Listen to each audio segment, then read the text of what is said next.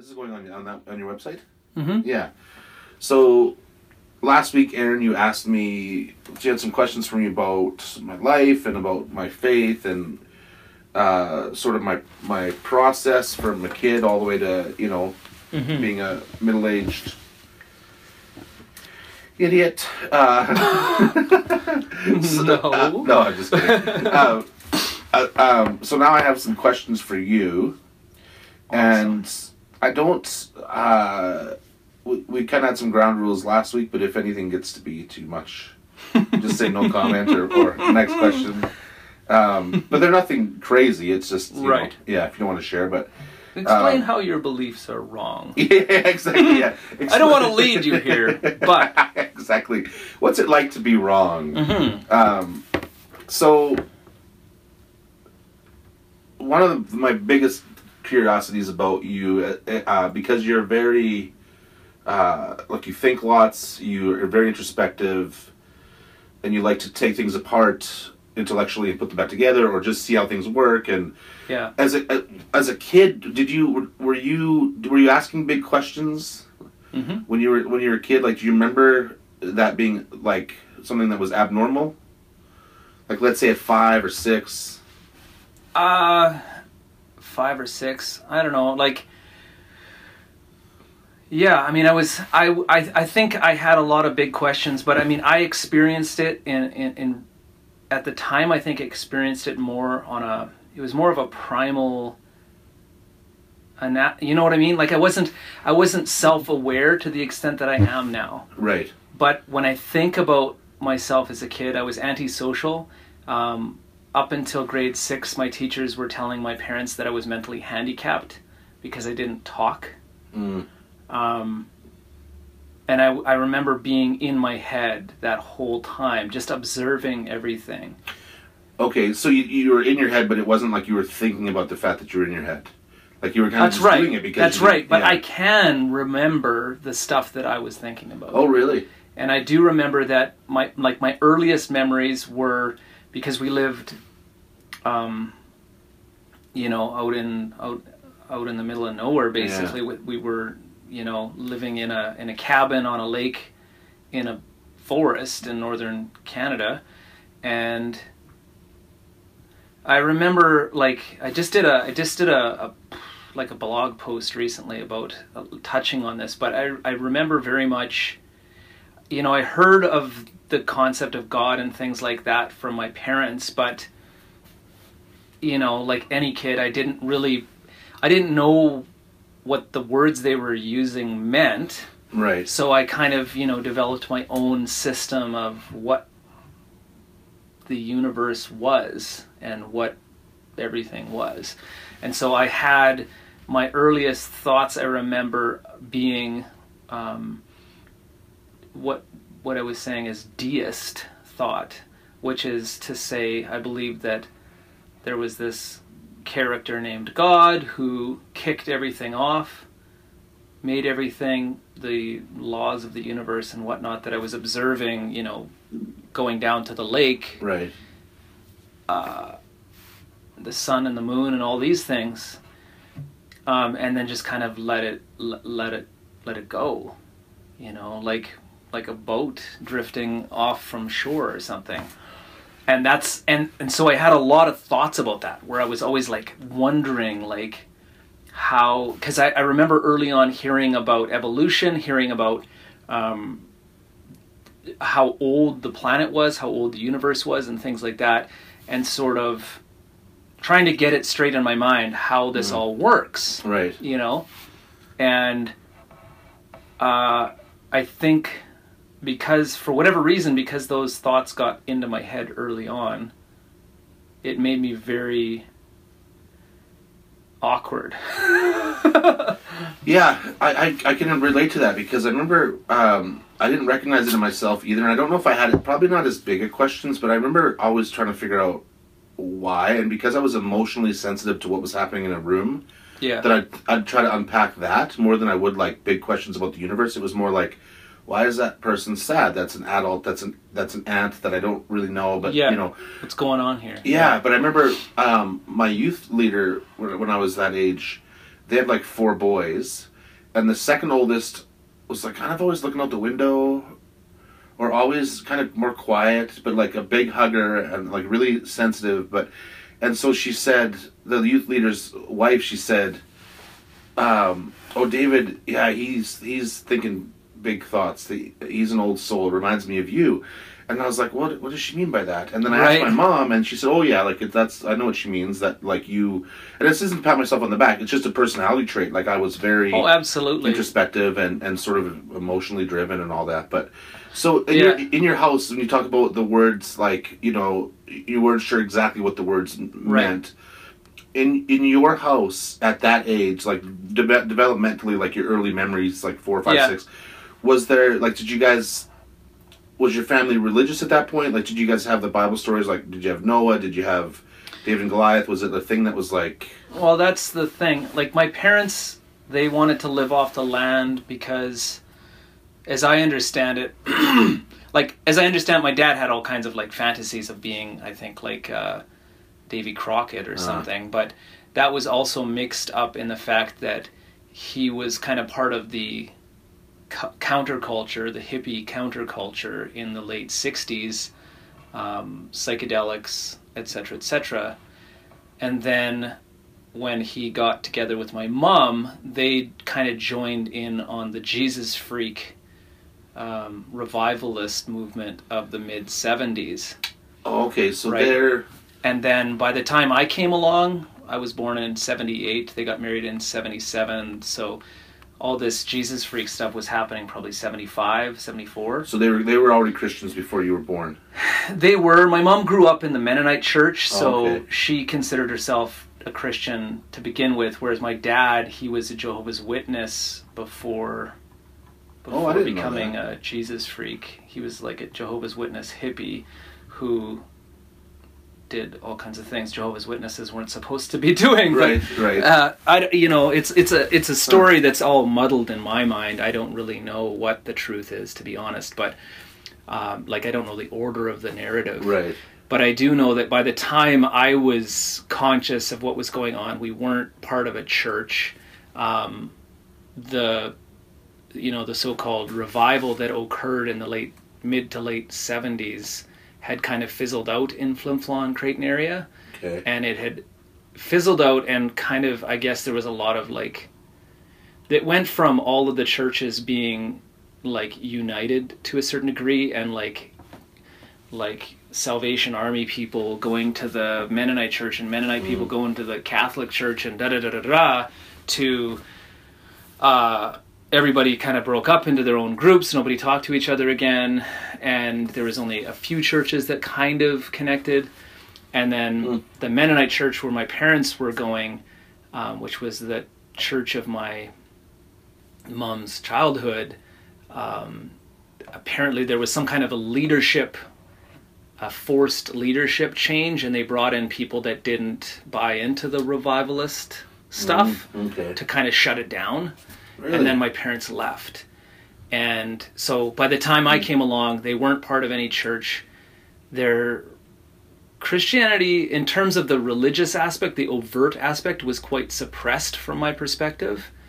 Like how so? Like they just wasn't talked about as much, right? Like I remember them singing like hippie-ish Christian songs, like there is this one song, "They Will Know That We Are Christians by Our Love." I remember them singing songs like that, and "This Little Light of Mine" and things, because my dad had a acoustic guitar with like this hippie, thick, colorful, multicolored strap, and but at the same time, my dad was like, smoking cigars and pipe and cigarettes, and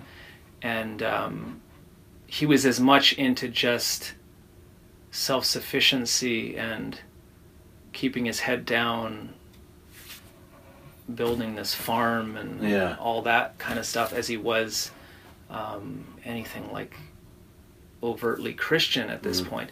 So it was, I would say that there were a few friends of his, though, that were a little bit more connected to church, and through them and their kids, I sort of caught wind of their religious affiliations. I heard my first parable, which I talked about last time, was the lost sheep.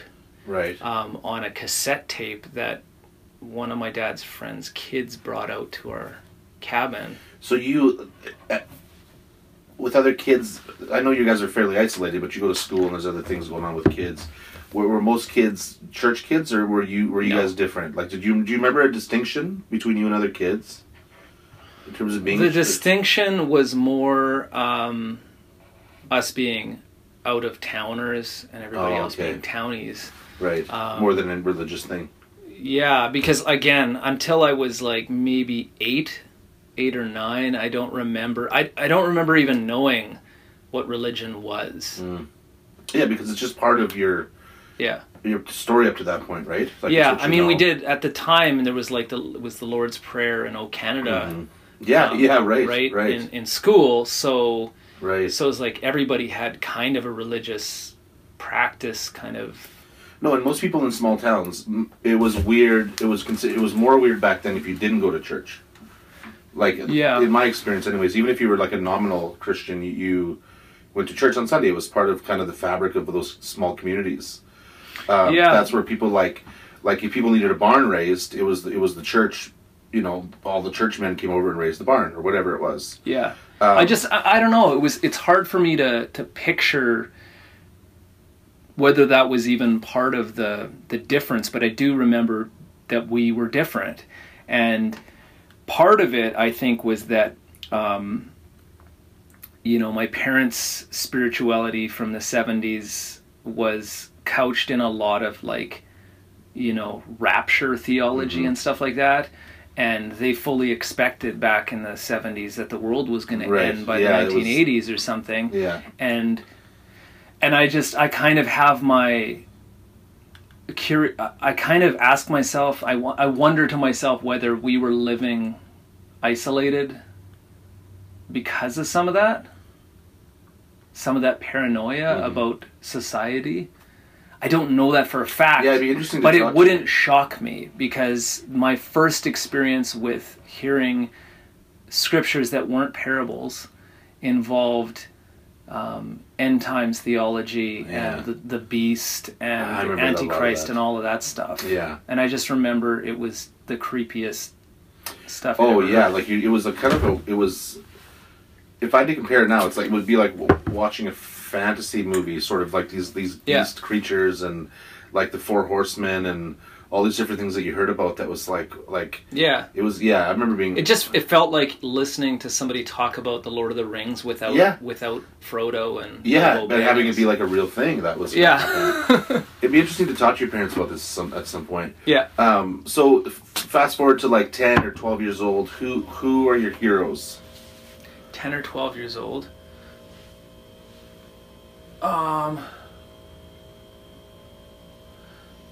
I guess if I was asked, I might have said things as goofy as like Luke Skywalker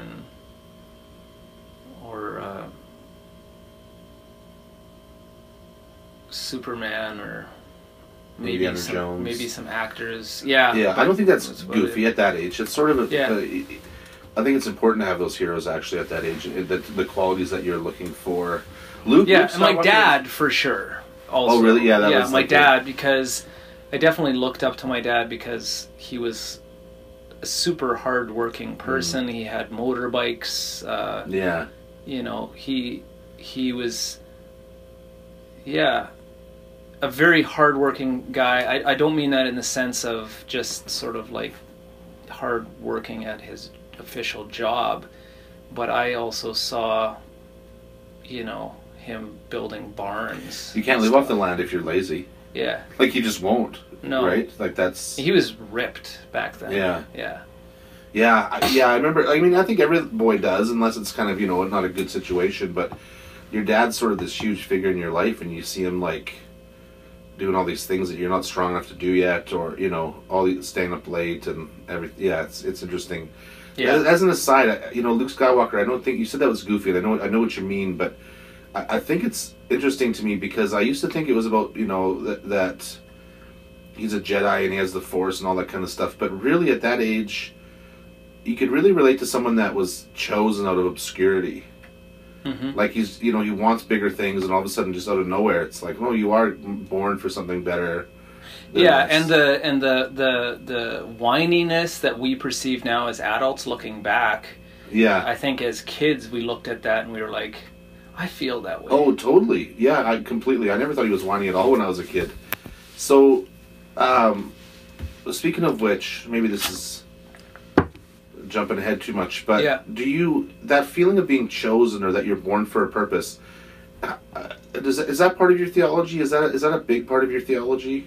Currently? Yeah.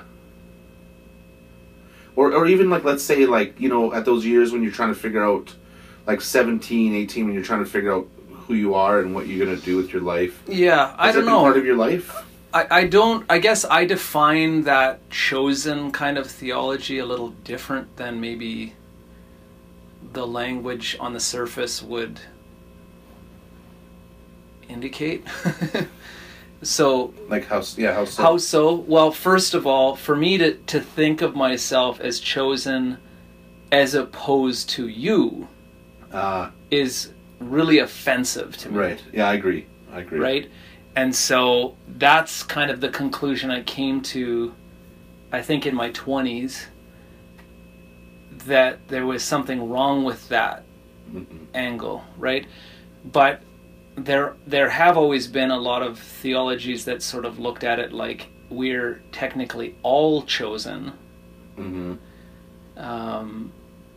But it's a question of whether or not we accept that, what's the word? Almost like if you were royalty or you were a prince or something but didn't know it. Oh, okay. And you came along and, I guess I'm a prince. I guess I'll do princely things now. Right. Is another way of understanding it. Definitely, like, there's a lot of, what is it, reform or like Calvinism is they're very much on this idea of like, no, like God literally picked Aaron Munro from the rest. Yeah. Well, probably not, because I don't agree with them. But according to their theology, it wouldn't matter if you agree with them or not. Yeah, but when it comes to, on the other hand, sort of a converse concept, though, and in that sense, I'm talking about my beliefs around what's called soteriology or salvation theology, right? I don't believe that my salvation is chosen any more than yours is. Right. However, what I do see as being destiny-based or whatever would be jobs or paths in the sense of... like spouse, kids, like... Well, I guess the more concrete would be that a prophet or Christ or these historical biblical figures. If I believe the Bible, that by default I kind of have to believe that they were chosen for specific purposes, right? Yeah. But that doesn't make them superior human beings per se. It just makes their function unique, if that makes any sense. No, it totally does. And actually, I remember thinking, there's that saying, like the beautiful, unique snowflakes, that we're all snowflakes. And I was like, well, yeah, we're all beautiful and unique, just like everybody else. But really, it doesn't take away from how special that is. Now, my mindset has shifted a bit in terms of, like, I don't know that we're called to any destiny. But one question I have for you, and I don't want to go too far down the rabbit hole, but, there's a scripture about some pots are for common purpose, some are for glorious. And so, like, if you think about, let's say, when Mary was alive and right, so her next door neighbor or there's someone else in her village that kind of just was born and lived and died, was she any less special? Is there something that like some people need to be that, like not everybody can be special in the way that we describe it, and so, like, do you think people just don't answer their call, or is it just sort of some people's lives are just meant to be what they are? In terms of like with Mary, for example, if you're looking at that, I think we as moderns, we make this like maybe it's not just moderns, but we tend to look at, okay, if it's any indication from the kinds of spam I get on Twitter, there's a lot of demand or appetite for people wanting to get rich and people wanting to be popular. Right. And a divine calling or setting aside of a person's life for a specific task doesn't indicate that they're better, doesn't indicate, it doesn't even indicate that their life is better or that their situation is better. It does indicate that it's special in a way that is singular. Right. So it's kind of like saying, okay, is Bill Gates a more important person than Mike Fisher? I would say no, but he is a more important person to computers. Right. I agree with you. That's the same kind of conclusion I've come to, is it really all comes down to worth. So if Mary was chosen for that purpose... Well, see, that's the thing, right? Like, some people, they think that she was chosen because she was worthy, whereas most Christian theology would say, no, she was just chosen because. Yeah, or, I mean, maybe she was worthy, but there's, like a million other women that would have been, right? Like, it's not like she was the only one on earth. But it does, for me, comes down to worth, our perception of worth. So, if you're born to be the mayor of New York, or you're born to be someone that works at a subway station in New York, to me, their value is like exactly equal as like a baseline worth, like in terms of being born and their purpose in terms of the greater sense. Yeah, and I think that like for example, in Christianity, Judaism, and Islam, I don't know much about the other faiths of the world. There's this idea of inherent worth or divine worth or the image of God or something along those lines, right? Yeah, and. Yeah, so I mean that's the starting point, is that regardless of function, regardless of status in human society, I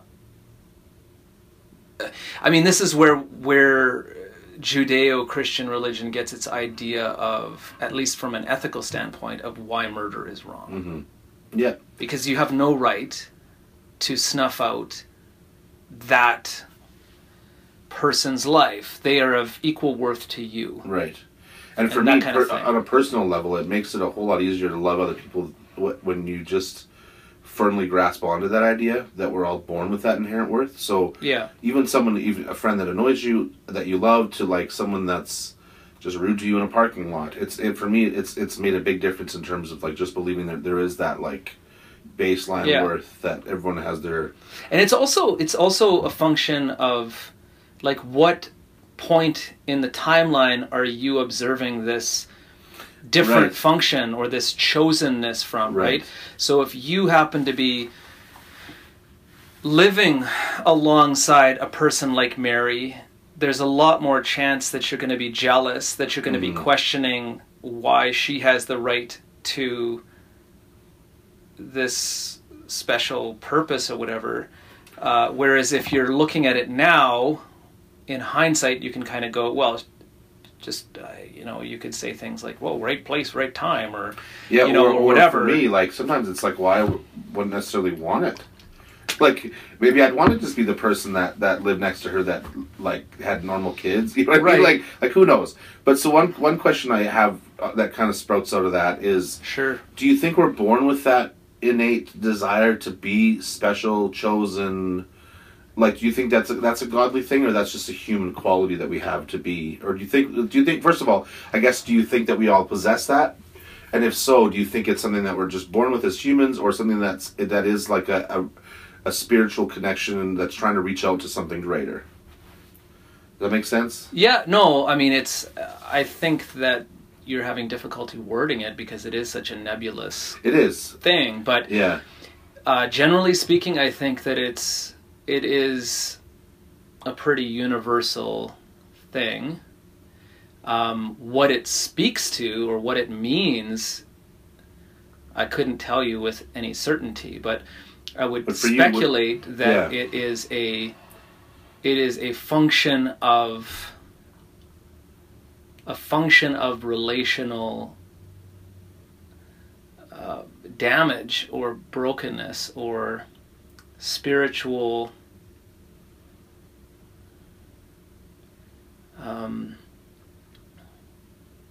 vision problems, so to speak. Okay. And this idea that, and this is where sort of the mythos around the fall comes in, which I don't believe that the poem at the beginning of Genesis explains a literal event exactly. I think certain aspects of it are literal, but I don't know what, right?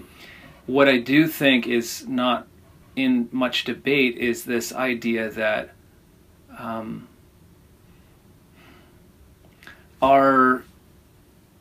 that this self-awareness that we as human beings live with comes with some huge problems. And as soon as we become aware of being individual human beings, our relationships with each other get a little bit screwed up in some ways.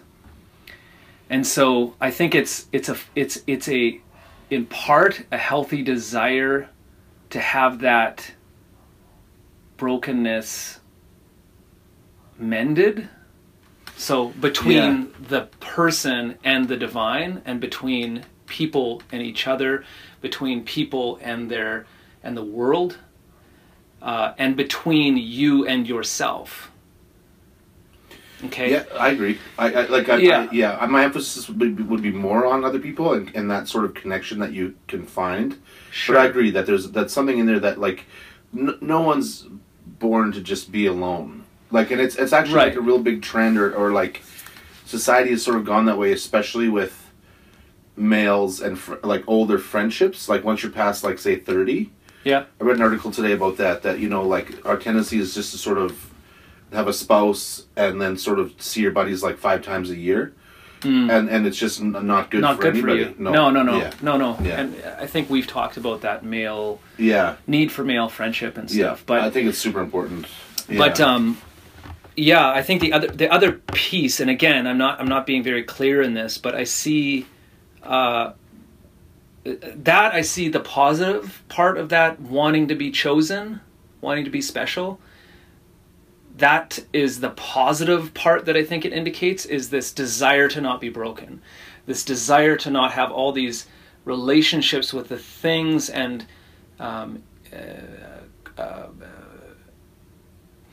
whatever around us. Like temporary things, you mean? Well, that's another piece of my theology that we might get into at some point. But I don't really believe in that temporaryism concept. I think that's an evangelical construct, partly. But anyways,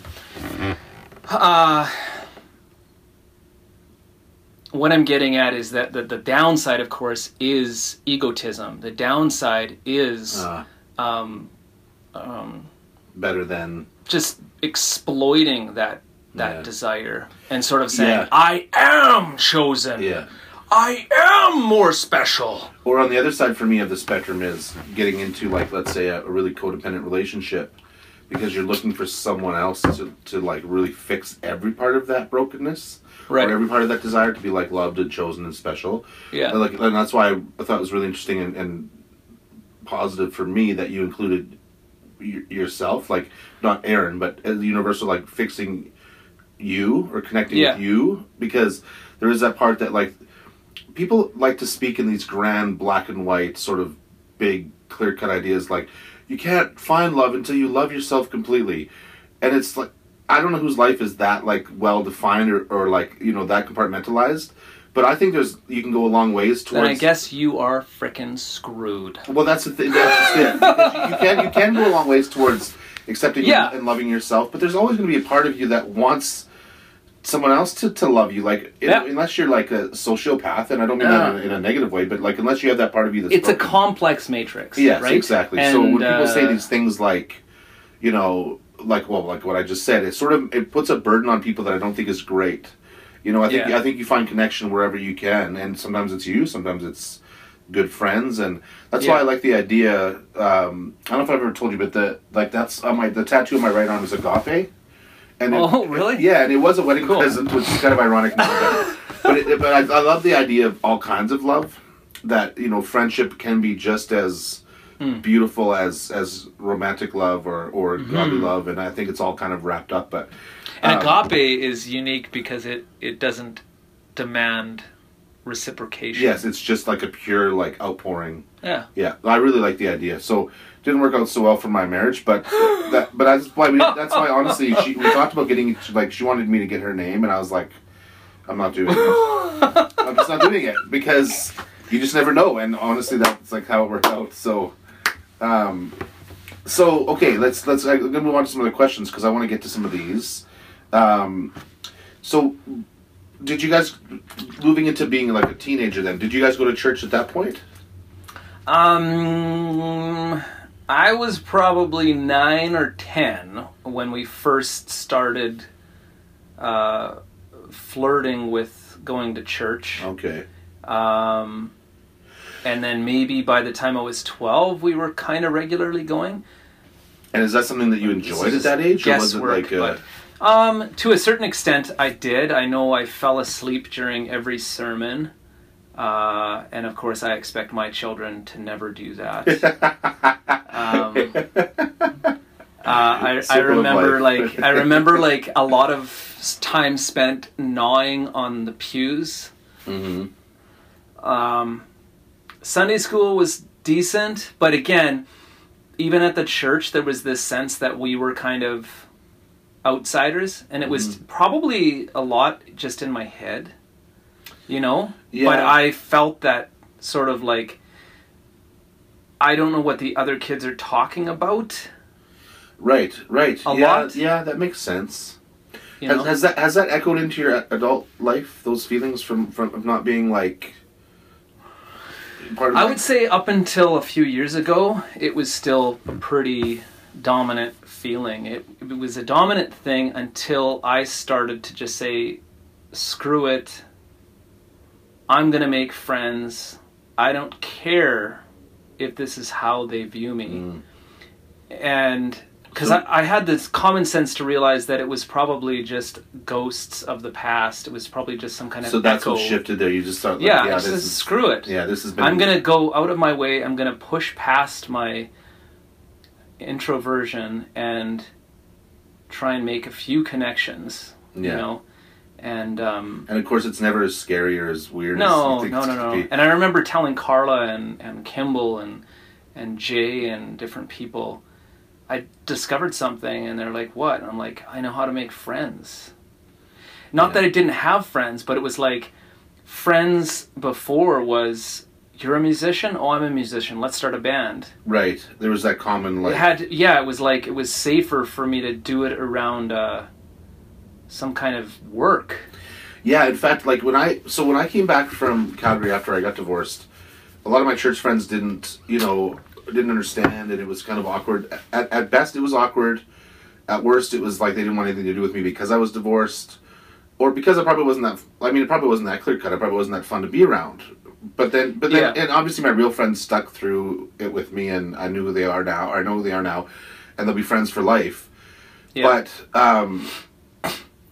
so my group of friends really dwindled, and I remember thinking, like, I got to make new friends, not to replace the ones I still had, but it went from like even just for your own mental health. Totally, right? but I was so damaged and so just broken from that experience that I thought, like, no one wants to be around me. I mean, that's the way I felt.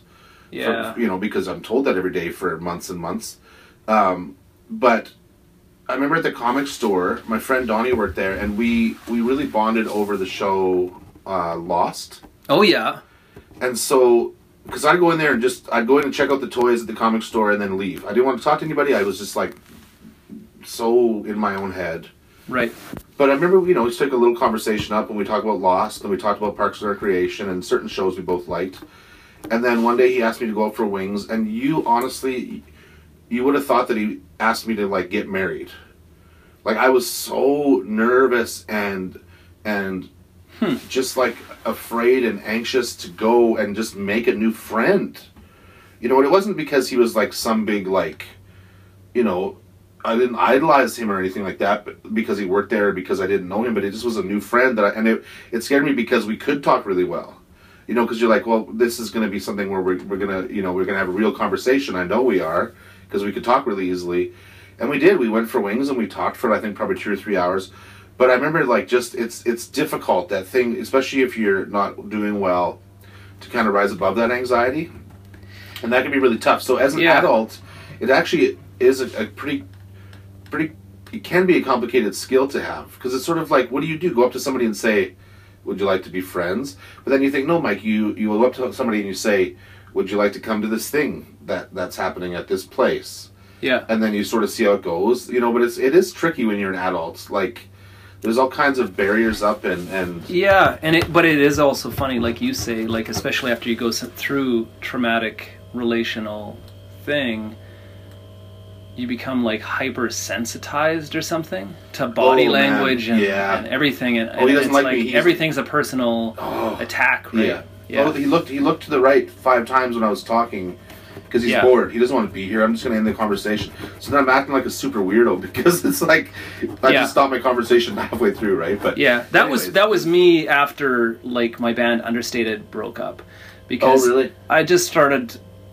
like, I felt rejected. I felt all kinds of emotions that probably had nothing to do with the way anybody else in the band felt. Right, but that's in your head. That was like a very real thing. And it was like probably a good year before I started to get past all of that. Yeah. Do you remember a distinct moment in your adulthood where you remember thinking, when you go to make a new friend or you start to get close with somebody, you think, this could go south, but it's worth it? Like, it's worth it to try and risk. I mean, and it's not a new concept, but to me, I remember having like a year or two in there where it was like a defining moment of, like, because I made probably, like, let's say 20 new friends at the comic store, and then slowly whittled it down to like 6. So those other 14 people, we had to go through that moment where we both were like, yeah, I don't see enough in you that I, like, want to. And before that, and it's not a big deal with those sorts of people, right? Because it's like, there's nothing really clicking here. It's, you know, we've tried and it's bump. And again, there's that inherent worth. It's just that you don't really connect in the way that you'd like to. Yeah. But that rejection before would have, like, devastated me. Because I would have taken it as more than what it was meant to be, that we just didn't connect. It would have taken, like, no, I'm not worth it. I'm not, you know, I'm... Yeah, and I'm learning, like, even with, I don't know, so many spheres, this skill has helped, you know, because emotional flooding has been something that's been an issue for me for years. This, like, as an introverted person, it's really easy for me to get, like, overstimulated, essentially, and just go into my shell. Right. But what prevents that is having different sort of, like, flotation devices. And one of those flotation devices is having friends that are pretty dependable, that I can count on, or that I know they're going to care about X. Right. When 90% of the people I know are just going to be like, whatever. Anyways. So when you're tempted to go into your bubble, then I just reach out for one of those lifelines and I'm like, oh man, this is bugging me, blah, blah, blah, blah, blah. And that person reciprocates in some way. Yeah. And then it's just kind of, you know? Yeah. It just gives you that little, like, enough to break that. Yeah. Yeah. Yeah. And so in a way, it's so funny that, like, I don't really know much about the technical aspects of psychology, but just sort of like how that emotional flooding in a way for me was a type of egotism, in the sense that I believed my own internal struggles were so important that I couldn't reach out because that would make me vulnerable. But it was that vulnerability which was the thing that helped me to get afloat again. There's so much, it sounds really trite, but there's so much power in vulnerability. Yeah. But it's so scary, or it can be. But at some point you sort of, the one thing I really do enjoy about getting older is you sort of stop caring. Like it's like either like me or don't, but I'm gonna tell you who I am. Like, obviously that you get deeper with certain friends, but in terms of my basic, like, anything from a band I like that isn't popular, that people would think is stupid, all the way down to, like, my faith or like what I believe Yeah. about certain things. I just don't care. I'm going to say it. Yeah. Right? I mean, potentially or hopefully, as you're getting older, you're mellowing. You are developing better coping mechanisms, and you're learning how to approach people in the way that's healthy for you. Yeah. You know. Yeah, and it's funny because you end up with much better relationships. Yeah. Better than when you were trying to control it. And I mean, clearly it's not happening that way for everybody. Yeah. And probably, I'm guessing because they're just not leaning into it. Yeah. No, and that is a choice. Maybe it's not something they even see as necessary. Maybe they like the chaos. Maybe they dig in. Yeah. Yeah. The other way, I mean. So, okay, but I'm still kind of curious as like a teen. Yeah. Like, were you in a youth group? Was it like a big thing in your life, or was it sort of like, hey, Sunday we go, and then no, I go back I hated youth group in the Okay. Mennonite church. We went to this place called the Northern Fellowship Chapel in Creighton. Very small community. Very mellow, conservative youth group. I found awkward because it was a lot of people who were like cliquey, and because I wasn't a townie, I had no idea what they were talking about. They always had like sort of like an inside language, Right. a way of talking about how they would get away with different bad things. And talk about those things openly in front of the pastor and stuff. Right. And I didn't understand what they were talking about, but I understood enough about it to feel like a bit dirty about whatever was going on. Yeah. And all that weirdness, I was just like, I was always telling my parents I would rather not go. Yeah. You know, so this was right up until about the age of 15, and that's when I had my, conversion experience. And that's when we left that church over issue they wouldn't baptize us. So, oh, really? A Pentecostal pastor from Thompson was coming through. My dad's friend Roy Billick was involved in the Flin Flon Pentecostal Assembly, and he said, "Oh yeah, so and so from Thompson, he's coming through. He'll baptize your kid." And in fact, the weird thing is that the same night that I had my experience, my brother and my sister did as well. Yeah, I want to know. So, what was bizarre. your experience of conversion? It's a bit of a mixed bag. Like we talked about your experience at camp, and mine was, my dad went from, like I say, caring more about maybe hunting and sighting in his rifles and fishing and hard work and all of these things, and arguing. I remember him arguing with the pastor of the Mennonite church about the Holy Spirit all the time. Oh, really? And I had no friggin' clue what the Holy Spirit was and what he was going on about. Right? Because in the Mennonite church they don't really emphasize that. Anyways, so we went from this sort of nominal whatever it was religious life in our family to my dad coming home and saying, "Okay, everybody, I want to take you guys to this evangelist that's coming through town." And he packed everybody up. It was in the middle of the summer, and we went to the basement of the Victoria Inn, I think, in Flin Flon. It's like this hotel and bar. Okay. And I think the bar there is called the Unwinder. And anyways, we went into the hotel. Of course it is. Hotel lobby, and we went downstairs, and it was creeping me out because, like, almost anything in the city kind of creeped me out a little bit unless I was with my dad, right? Oh, okay. And it was just that like isolationism and the unfamiliarity, unfamiliarity. So then to go into a building I'd never been into and go straight into the basement, right? Knowing that this was like where all the bad people hung out. Yeah, exactly. That would be. I was like, what are we doing? Yeah. So there was this. This is the mixed bag that I'm talking about. There's a little bit of psychology going on that was a little weird. Like I was definitely, I was off. I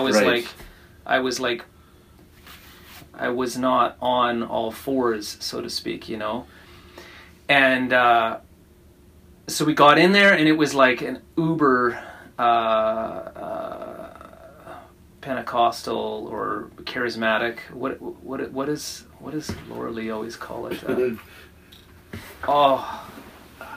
She has a funny term. But anyways, so like they were speaking in tongues and people being slain in the Spirit and the whole ball of wax, and I'd never seen anything like that before. But so that I remember being incredibly scared of, like very scared of that, because it was totally outside my wheelhouse, and it was, and I would rather not be around people at that point in time. Right. So that was weird.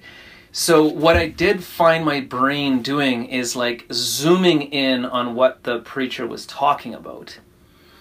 Oh, okay. So I could ignore all of this stuff, right, which was just utter chaos to me. Right. But for whatever reason, it was important to my dad for us to be here, so I was like, okay. But he shared this story from Mark 5 about the woman with the hemorrhage, or the issue of blood is the thing. I'm guessing that what that meant is that she was having like some kind of constant menstruation or something. And the way that he spoke like a charismatic preacher, it was very loud, very dramatic, a lot of body movement and whatnot. But honestly, up until that point, I don't remember ever really cluing into this idea that Christians actually believed that Jesus was alive or present. Oh, okay. I honestly thought that he was a historical figure that we were to admire. Right. That's about it. Yeah, which makes sense, especially if you didn't know at that point much about the Spirit and how that all connected, right? Yeah, so it was all very new to me that this preacher was indicating that, the same Jesus that this woman touched is alive or is present to you now, and that kind of stuff. Mm-hmm. And so, it was your typical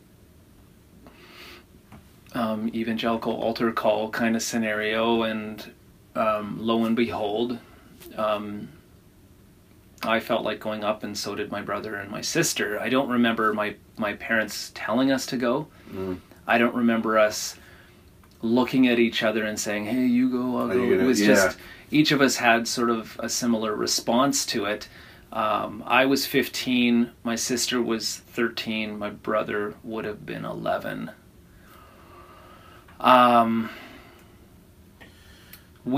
Like my sister, I think her experience since then has been a little bit more even than my brother and I. My brother and I have had similar experiences. My brother, I think he's just had like points in time where he's just kind of felt like a nominal Christian. But he's had lots of health issues. He's got MS now, and right. So, but anyways, I don't really know precisely what it's turned out like for them, because we don't talk a lot. So, looking back for you, do you like? Is it a positive thing? Yeah, I mean, it's hard to. I don't want to just. That's too much of a blanket statement. No. I don't think it is. I mean, I think that it was a positive thing.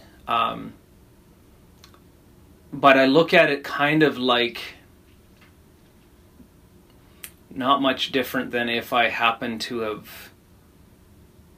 Like, I see it as... Like, we were talking last week about how some of your friends thought that, like, any way to get people in the door, kind of thing, and how that was kind of a evangelical's tendency towards accepting kind of a Machiavellian justification for any method. And I see it now in hindsight. I feel that some of that stuff is legit, or at least not disingenuous. Yeah. And some of it is highly manipulative. Yeah. So that's how I look at it from now. I would never condone what happened that night. I would never encourage it. I would probably never participate in it again. However, where it ultimately led me, which took decades, right, was a very different place than where it initially led me. Which, in a sense, I mean, you're kind of, we're kind of making the case for those people. Right? Because it's sort of, the ends did justify the means. Like, or do you feel like that? Like, in my mind... I don't. I feel kind of like it's me saying, oh yeah, I did LSD in the 60s and stopped doing it in the 70s, and, it's part of my journey. That's how I look at it. I don't look at it as being a positive or a negative, really. It's positive in the sense that it's part of my story and I embrace it. Right. But it's negative in the sense that there was also a lot of baggage that came with me. It. Like, do you feel like that's something that, like, theologically that God would have set up or used or whatever? Set up, I don't know, but used, yes, because I personally believe that God uses everybody on the planet for different things. Yeah. Like, in the sense that I get that from the theology of, like, St. Peter has this theology of, governing, like, rulers and whatnot of countries being important, and God sort of, like, shaping history with various leaders, whether they believe in God or not. Right.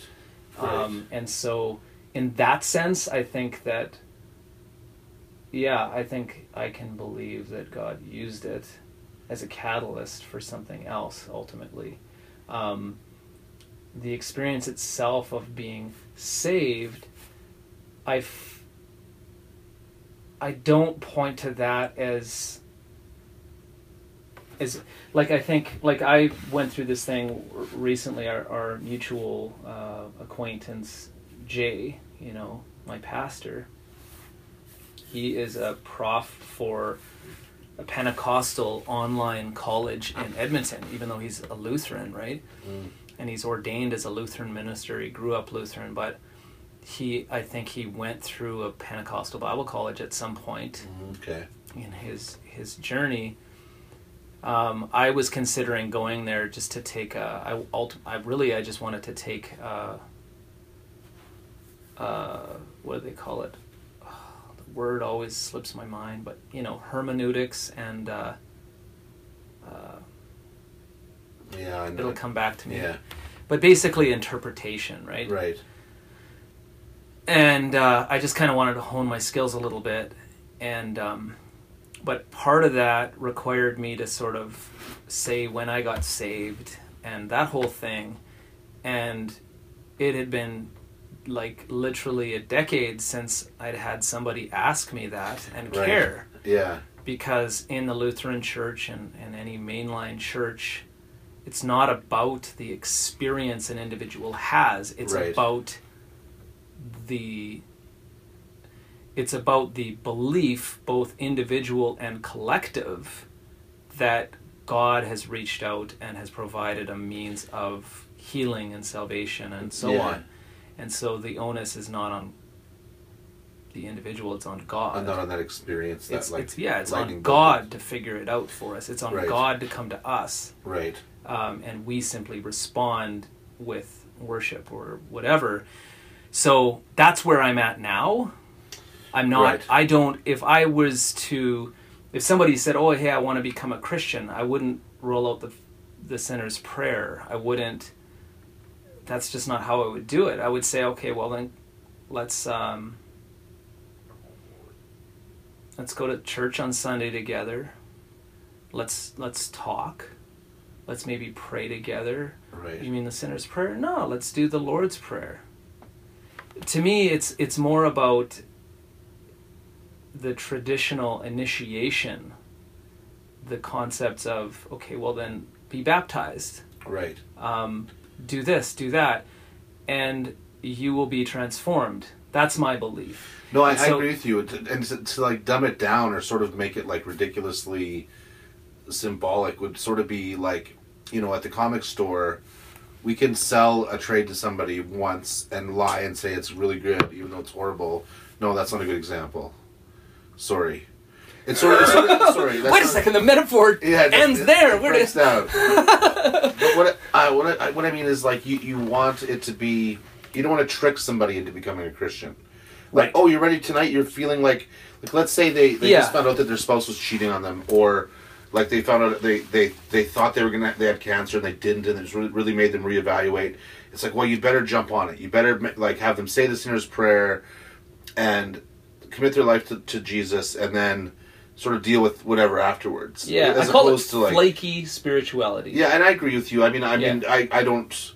I mean, my questions go even further than that. But I agree with you that like that sort of feels dishonest and well, not to me, always in the best interest of the person. To me, it's more. I believe that Christian spirituality is the correct one or the superior one.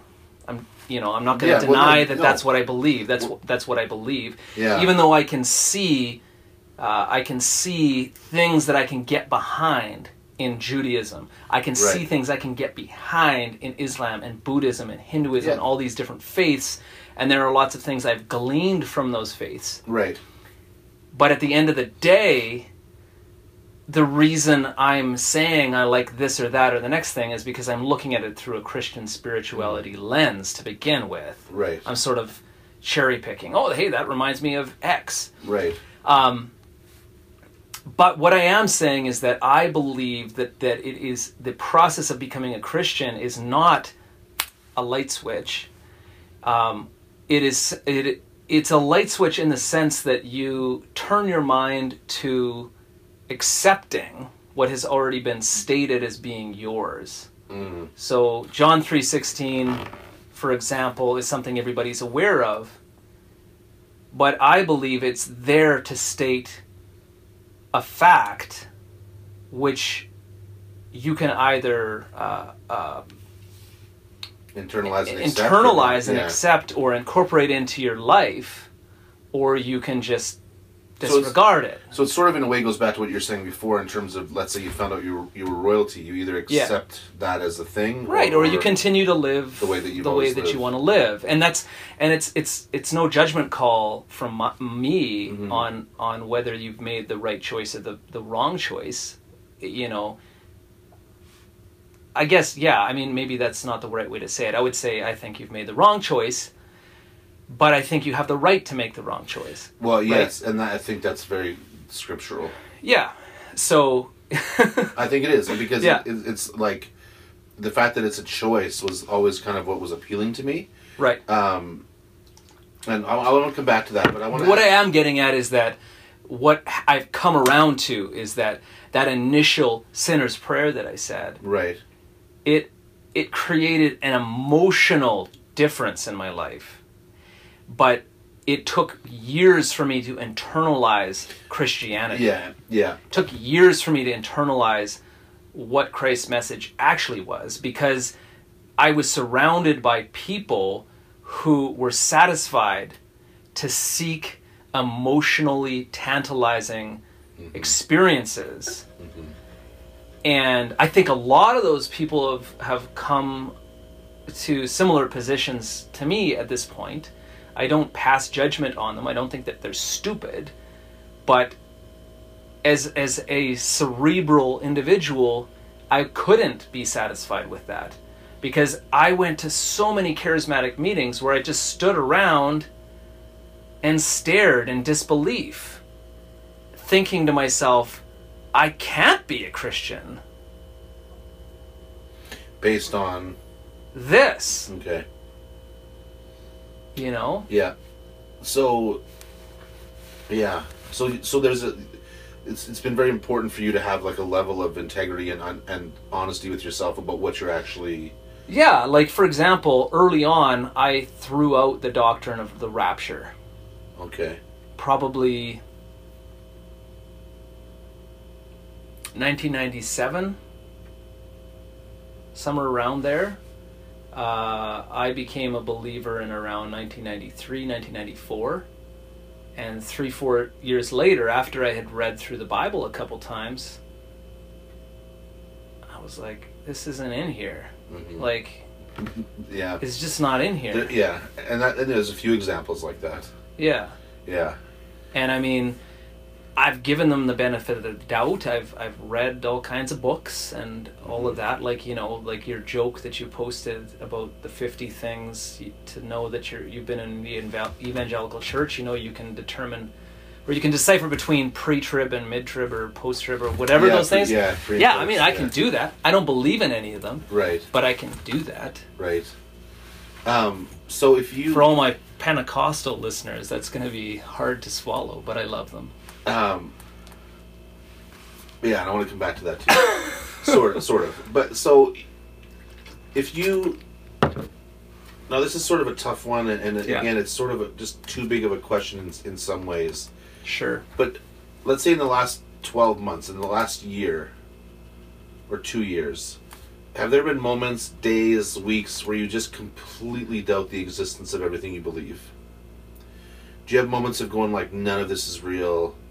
I've either convinced myself I'm a product of my family, I'm a product of where I live in the world. Do you have those moments, or when you're, let's say, down or struggling, is it more of like you just question everything surrounding it, but you never question the very like existence of God? This is gonna sound like bullshit, but I'd say in the last couple of years, I haven't really had that kind of a thought, like that it's all fraudulent or that God doesn't exist or things like that. And I still have moments of anxiety, like really high anxiety. I still have moments of depression, exhaustion. I still get sick and feel like crap and whatnot. But my doubts these days have more to do with things like my career path and like really what I feel are more mundane doubts. Yeah. And I think I would equate a lot of this sort of stability in my perception to addressing mental health issues. Okay. Now, that's not to say that I'm right, and that's not to say that that if you address mental health issues, you'll believe in God. That's not what I'm saying. Right. But I would say that like the evangelical experience of ups and downs, of, as your post alluded to, you know, feeling guilty for not reading the Bible enough and all of that kind of stuff. Yeah. That is a product of a certain kind of spirituality which I've rejected. So because I don't think about God or the Bible the same way anymore, I don't think of it as being about my, you know, like for example, the whole concept of being on fire for Jesus, I feel is absolutely, utterly irrelevant in every way, shape, or form. Because it has always been on this insistence that I need to try harder without saying I need to try harder, because that would be not biblical. Right? So it's this roundabout way of elevating the individual's ego and efforts and power to like really great heights, all at the same time that we're telling ourselves that we're elevating Jesus to these great heights. And I think that's why you see untold thousands of songs that talk about how I'm going to worship Jesus. I'm going to worship the Lord today. I'm going. It's like, you don't have to tell me, you know? Now, on the other hand, I recognize that there is a place to declare, I'm going to get a job. I'm going to try harder today. I'm just saying that I don't think that declaration deserves the place that it has in evangelical theology. I think it's like really minor, and it's been elevated to a point of being, I think, creating huge emotional problems and psychological unrest. Don't think it's actually healthy for people to believe that God will only receive their worship if they are amped or feeling up, etc. I think, in fact, it's really counter to any biblical interpretation you might take. It's really tough to come to that conclusion when you read the Bible. When you read Jesus' words about blessed are those who are persecuted. Blessed are those who, don't have anything, essentially, or this or that. Yeah, I remember questioning at one point why the verse about praying in secret is never really talked about that much, in my experience. Right, yeah. So in those circles, a lot of things have to be suppressed. A lot of things have to be downplayed. At the same time that they're arguing that there are no contradictions in Scripture, they're arguing against it. Yeah. It's weird. Yeah, no, I know it is. And even another facet of that was when and this is again just my experience, but when people would sit around and say prayer requests, when really it was more just like a chance to gossip or just even vent about their own life, maybe not necessarily about other people's, but it was sort of like, if you want to just talk about what's going on, just talk about what's going on. You don't need to say please pray for me because I...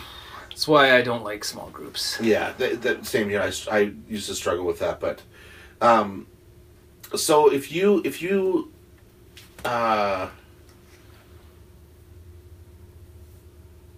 God was sitting here, manifested physically, and he says, okay, Aaron, I'll answer 2 questions for you.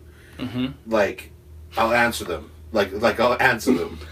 It's not like in time or down the road or no is an answer. I will actually, do you have any questions that, I was thinking about 2 questions, but do you have any questions that pop into your head first thing that you just would first thing ask him? I don't know. I think, and again, this is going to sound kind of like BS or cocky or something, but I don't really know that I would ask questions. I don't know. I feel like I'm not saying they even have to be big questions, just any questions, and nothing pops to. I'm not. Tons of questions pop into mind, but I'm not criticizing your answer. I'm just wondering. Yeah. Well, yeah. I mean, I believe that if that were to happen, it would be Jesus that I'd be talking to, because that's who I believe is the. I personally hold an old school Orthodox view that Jesus is still fully God, fully man. Okay. Not that he is some ethereal spirit. Right. And so, yeah, I think that I would ask him whether he still eats fish and things like that. I would probably... So you kind of just hang out. Yeah, I think I would ask kind of jackass questions. At the same time that I would probably... if... I think that, it's one thing to say, oh yeah, I'd be like, hey dude, what's up? I think that in reality I'd probably be crapping my pants. I think any of us would be if we had an experience like that. It's sort of a weird question because it's such a... how do you put yourself in that position? It's kind of a tough one, but... yeah. So, one thing I kind of wanted to say is that, I think it's kind of my litmus test now for people of faith or people that, are open about their faith or talk about it at least somewhat, is how accepting they are of my positions, or not even my positions, because I'm not that loud and proud about them, because I don't even really fully understand them yet, and I don't. I just would always rather deal in concrete things like actions or It's almost I mean, I'm just making an assumption, but it's almost like you want to have the right to not. Yeah, Yeah, I think so. I think so. In some ways, at least in terms of how I relate to others. Like I have very strong feelings in my gut that I can't even really put words to. So how do you explain that to somebody, especially if you're not sure they're open to hearing it? Yeah. But I always think it's very important to, like it to me, it sort of takes. I'm comfortable taking a friendship to a next level if someone's okay with me not answering those questions, or if I do, they're okay with them being different than theirs. Yeah. Which is what I've really appreciated about our conversations, because, like, obviously if you have your faith, you believe it's right. Otherwise, it wouldn't matter to you. Yeah. Right. But there's still a sense of, like, I can coexist with these people that don't necessarily hold the same beliefs as me. Right. Even within church circles, like, you know, am I going to be as patient and loving to someone that won't shut up about being on fire for Jesus? You know what I mean? Or an atheist, or someone that a Buddhist, or whatever you want to say. Anyways, I just think it's very important, and it says a lot to me when someone's accepting, maybe not of the beliefs, but of the people. Like there's that distinction there. Yeah. Yeah, and I mean, like, for me personally, like, I think we had this conversation before we did the One Big Question podcast, maybe, about ideas and not being scared of ideas. Mm-hmm. It was I think it was like a G.K. Chesterton quote or something from like the early 1900s. But anyways, that's an important concept that I've internalized. But all it does for me is it helps me to, like, talk to other somewhat reasonable people. It doesn't help me with people who are emotionally unstable, mm-hmm. or people who are just looking for a fight, or that kind of thing. There's not much to be found there. Yeah. And for me, that's just about respect of myself. Yeah. Like, and your boundaries. Certain relationships, there's just no point pursuing. Yeah. No, you could spend your whole life doing that, and yeah. So that's where I take issue with people who are very, like, you know, what do you call it? They have, like, these kumbaya ideas of the world, like we're all gonna like get along with each other someday. Love, like, it's like, well, what about all the idiots? Yeah, like, exactly. Or the fact that I think other people are idiots while people are thinking that I'm an idiot. So it's not even like, it's all subjective. Right? So it's like there's no... This is why every time somebody's tried to set up that utopia, that's what I'm getting at. Right. That's why a lot of people have been mass murdered, I think. Yeah. It's like they're sitting around in their boardroom going, okay, who are the idiots? Yeah, exactly. Generally, it's those guys. Okay. Yeah, we're gonna deal with that. Get rid of them. So, last question I have, and it's sort of, I don't mean it to be dark, but I actually think it's very telling, or for me, I've thought about it a lot, I should say. Once you've died, mm-hmm. and your family's, you know, left behind, or your friends and people that you've loved, what do you want your spiritual legacy to be? Like, what kind of mark do you want to leave in that way?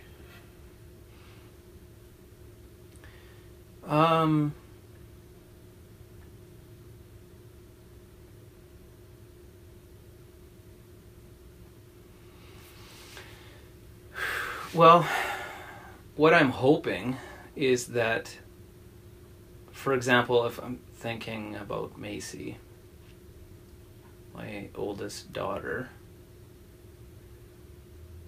I want her to think of me as the kind of person who didn't try to instill paranoia in her life, didn't try to create fears in her life, knowing personally that fear naturally exists. I don't believe it needs to be inflamed. Mm. And I want her to, I mean, really, to be honest, I want her to pursue Jesus. But I want her to do that without being fettered by the same kind of baggage that I had. And I want her to be able to pick up, you know, the Quran or something like that without feeling like she's doing something dirty. Yeah.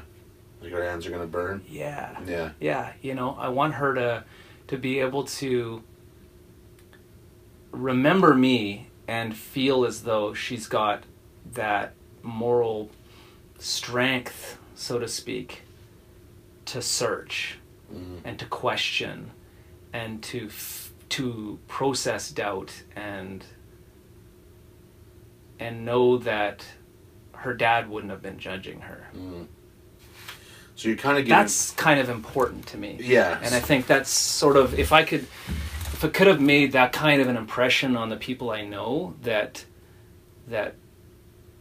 there's hope even in the midst of experiencing life the way that I have, you know, in the darker aspects.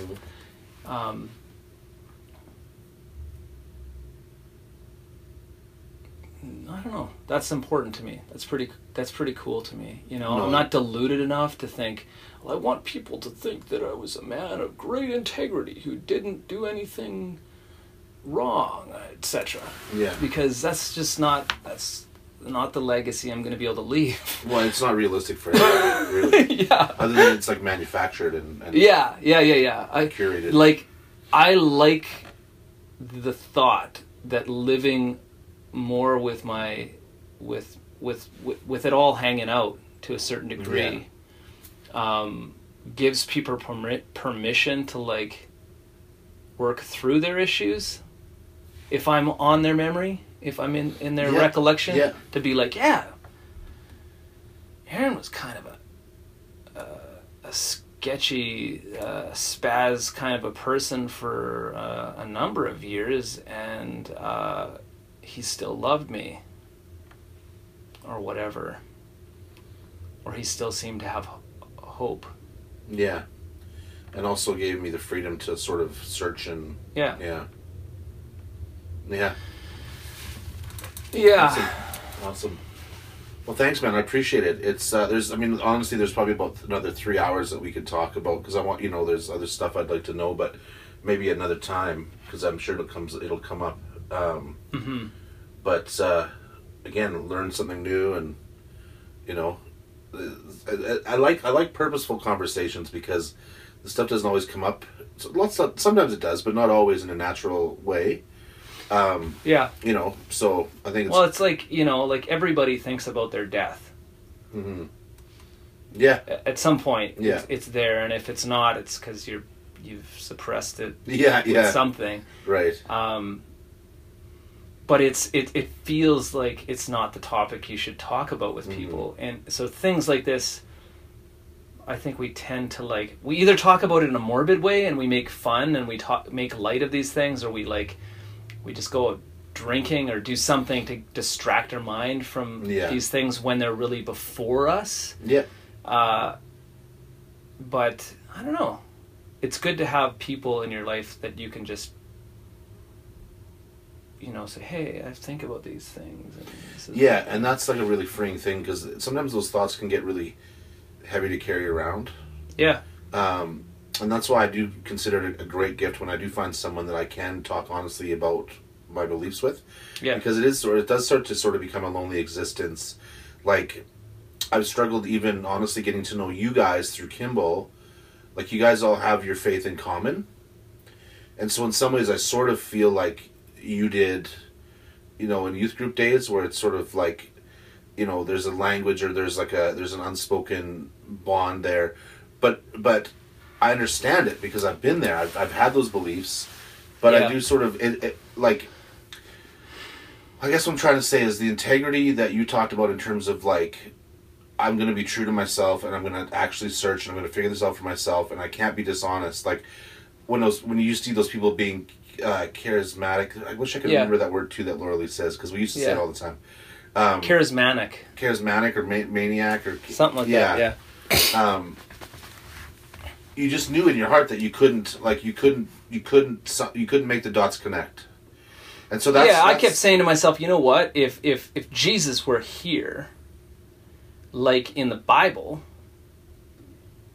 I don't know that people would be dancing around doing psycho stuff. I think people would be literally healed, etc.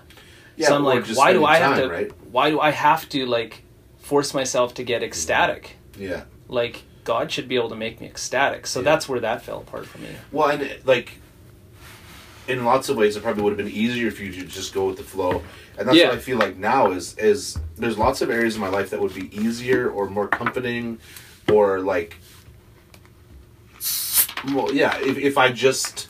bandwagon jumping. Well, not even that, but if I could just sort of like gloss over the things that the conclusions I've come to. So like, for an example, believing that God takes care of us, like that's not something I believe anymore, and that's something that I came to after years and years, and not lightly. I really miss that. I miss, like, let's say, you guys get together and you pray about something or talk about something in relation to like struggles spiritually. That's something that I miss out on, and that doesn't feel good, but I just can't be dishonest. Mm-hmm. Like I can't pretend. There's not, like, which is more important to me, even though it's sometimes lonelier or more isolating or people don't understand. I just kind of hope that people still accept me for who I am regardless of those things, because I can't be dishonest about it. And and I'm open. I mean, who knows? My views may change. They have before. But I can't. It's more important to me for me to be who I am versus like to try to force those things. But it sucks because I do miss a lot of the aspects of having a church family, or believing that if someone prays for me that it's gonna make a difference. Those sorts of things used to be very comforting for me. So anyway, no, I'd say that to say I appreciate the conversations and mm-hmm. yeah. So yeah. Thanks. Thank you.